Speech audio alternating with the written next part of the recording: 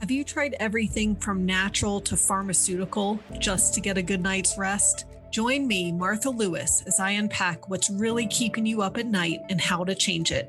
You're listening to The Insomnia Fix. Hi, everyone. Welcome to another episode. Before I get started, I want to tell you about a workshop I have coming up. So if your sleep gets worse during the holidays or it's bad all the time, then you want to join me for this workshop. It is called How to Sleep Better This Holiday Season, and it's going to be transformational. It's happening December 6th at 1 p.m. Eastern Time. And in this workshop, I'm going to walk you through what sabotages your sleep during the holidays and how not to let this happen, how to handle stress better so it doesn't wreck your sleep, exactly what changes you need to make to sleep better, and how to deal with the mind drama that comes up when making those changes, how to hack your brain so that what you eat and drink doesn't affect your sleep, and how to overcome your insomnia for good so you can sleep great all the time. After this workshop, you'll know how to deal with the added stress of the holidays that sabotages your sleep. You'll sleep and feel better this holiday season. You'll enjoy the holidays a lot more, and you'll start the next year with better sleep and health. And you can register at the link in the show notes. All right, on to the episode. Hi, everyone. Welcome to another episode. Today, I'm excited to share with you the tests that will find out why you can't sleep. So I'm sure this is important to you. And I use 4 different functional lab tests for my clients. And I use these 4 because they give me the most information for the least cost. And altogether, they give me the big picture of what's going on in their bodies that are affecting their sleep. So they're all really important together. Now, the first test I do is called the Dutch test. It's a dried urine hormone test. And this is looking at your sex hormones.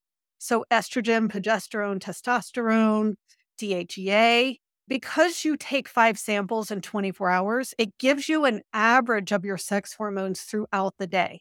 Blood and saliva will give you your hormone levels at that second in time, but our hormones fluctuate throughout the day. So this is a more accurate way to find out your average sex hormones. And for menstruating women, we run it on days 19 to 21 of their cycle when their hormones are the highest, when estrogen and progesterone are highest, so that we can see how much their body's able to make. So instead of blood work and saliva that can look at, okay, this is a normal range for this phase, and this is a normal range for this phase, we want to see the most that your body can make and interpret it that way. Sex hormone balance is super important for sleep. So low estrogen and low progesterone can cause insomnia. So can estrogen dominance. So this is when estrogen is higher than progesterone in women and higher than testosterone in men, and high testosterone as well. So all of these different scenarios can lead directly to insomnia. Now, what's great about the Dutch test is that it also shows how your hormones are being broken down by the body. So that gives me multiple clues as to how your liver is working and how different stages and parts of liver detoxification are working. And this is super important for sleep because if your liver isn't detoxifying properly, then those toxins are circulating around at night and day, causing a lot of inflammation. And your body's going to release cortisol to deal with that inflammation. When that's happening at night, that's going to wake you up. So liver function is so important for sleep and for health. Now, the Dutch test also looks at cortisol and your cortisol pattern. So high and low cortisol at night can directly affect sleep. A lot of times we think that it's just high cortisol that causes sleep issues. But if cortisol has become depleted over time, if it's too low, your body actually resorts to adrenaline, which is going to make you even more wired and unable to sleep. So we'll see if cortisol is high overall because you're under a lot of stress, whether that's mental or physical stress, or it could have become depleted over time, which then means you aren't able to handle stress as well anymore. And then the Dutch test also looks at melatonin. It looks at some B vitamins and more things. It's a very complex test. So you don't want to ask someone to run this test if they don't have any experience or training with this test. I've taken the advanced training on the Dutch test through Functional Diagnostic Nutrition, which is where I got my certification to run these lab tests. So I have a deep understanding of how to analyze this test. I have quite a few clients who have seen functional medicine doctors or maybe naturopaths and done the Dutch test, but it wasn't interpreted properly. And so then they weren't given the correct recommendations either, and they didn't get better. Now, the second test that's super important for sleep is the GI map. And this is a stool test that's looking at gut health. So first of all, it's showing what's living in your gut, which includes pathogens such as parasites or bad bacteria like H. pylori or yeast like Candida. And this is super important for sleep because pathogens are nocturnal. And so it's the middle of the night that they are eating and excreting and releasing a lot of toxins and causing a lot of inflammation. So this is a common reason my clients are waking up at 3 and 4 in the morning and not able to get back to sleep. This test also looks at the good gut bacteria, which is also very important. Serotonin, dopamine, GABA, and melatonin are made by the good bacteria in our gut. If you don't have enough of those, then you're not going to have enough neurotransmitters that help us feel good and feel calm and able to relax and sleep.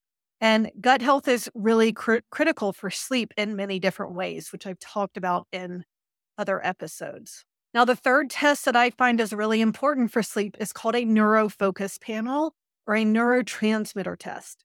So this is looking at those neurotransmitters I mentioned before. And I started using this test a few months ago, and I'm really loving it because it helps us know what to recommend that can immediately help with your sleep and mood. We also address why neurotransmitters are out of balance in the long term, so you aren't taking supplements forever, but we want you to sleep better as quickly as possible. And so looking at neurotransmitters can help with that immediate seeing improvement.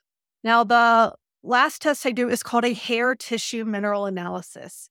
And this uses your hair to look at your mineral balance.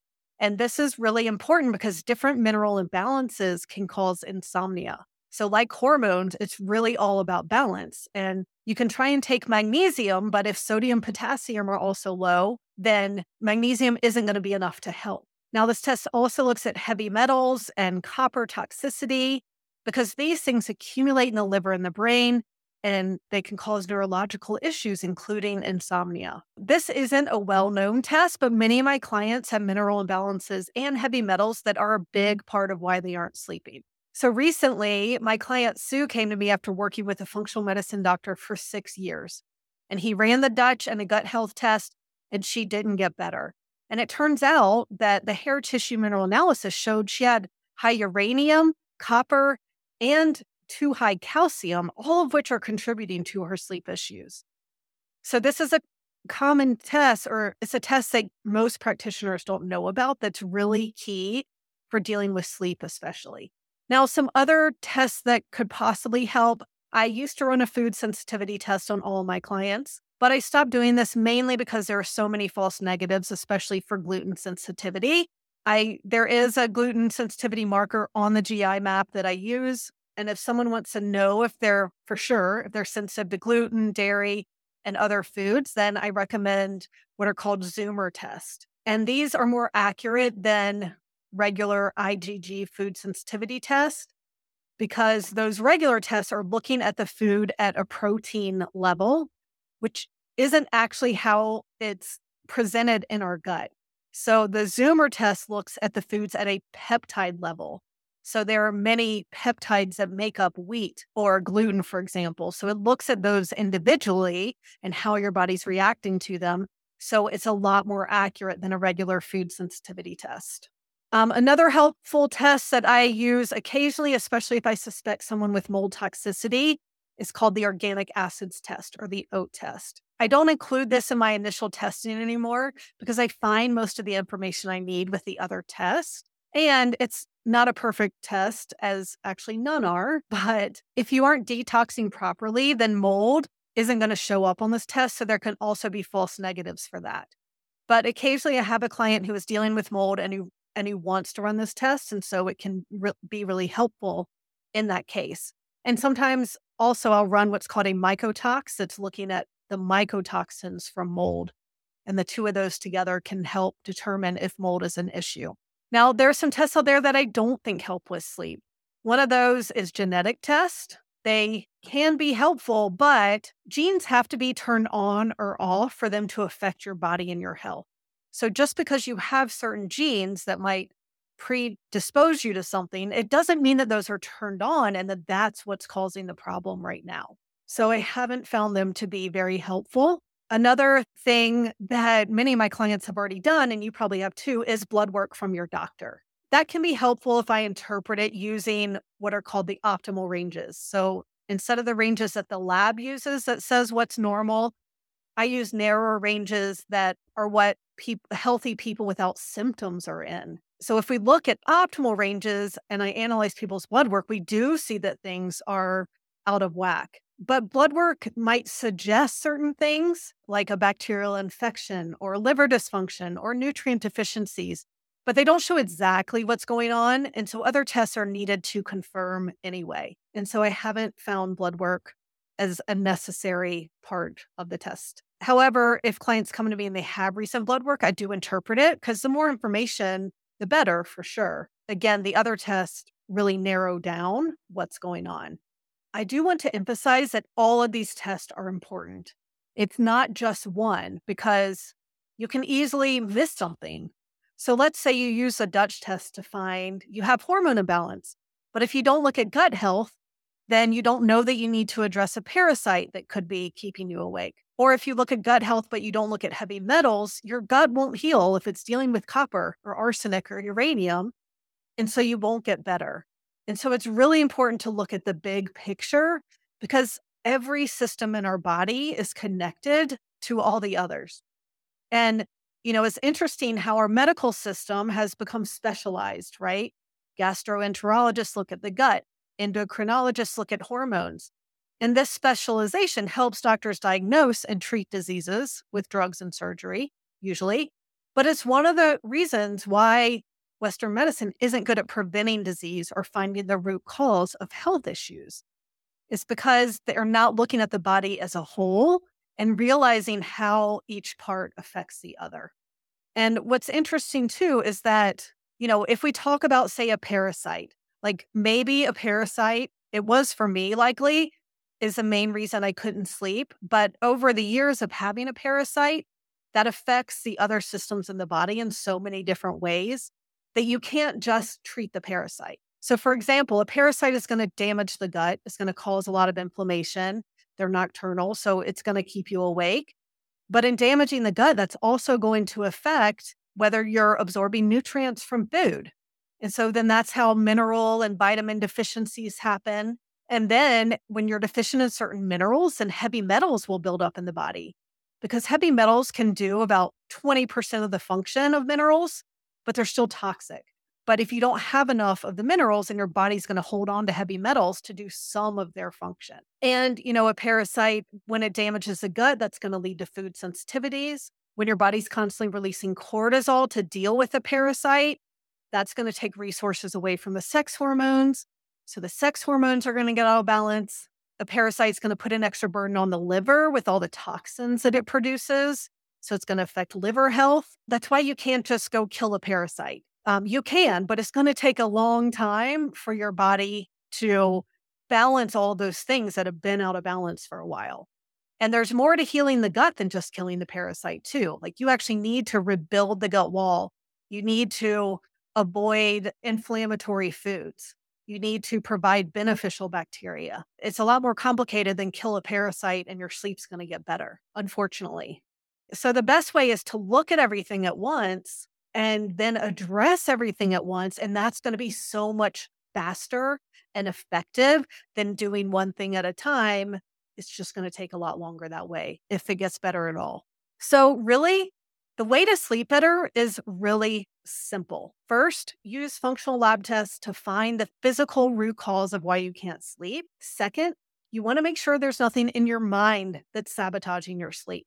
Yes, finding everything in the body that's keeping you awake is key, but it's also important to look at any anxiety about sleep you might have, to look at stress in general in your life, so that that mental stress doesn't continue to sabotage your sleep. So my team and I help you with both of these sleep, both the body and the mind, so that your sleep improves as your health improves. If you've tried many things and nothing has helped, you need the complete sleep solution. We use the science of lab testing and alternative therapies to restore your health so that you can sleep normally. You can book a consultation to talk about what's going on with your sleep and your health and to find out how we can help you sleep better as quickly as possible. All right, I will talk to you next week. Thanks for listening to The Insomnia Fix with Martha Lewis. Be sure to follow and listen wherever you get your podcasts. And if you want to know more about why you can't sleep, go to my website, thecompletesleepsolution.com, and download the What's Causing Your Insomnia checklist. You're also welcome to join my community on Facebook, Sleep and Insomnia Help for Adults. Until next time, I'm wishing you a good night's sleep.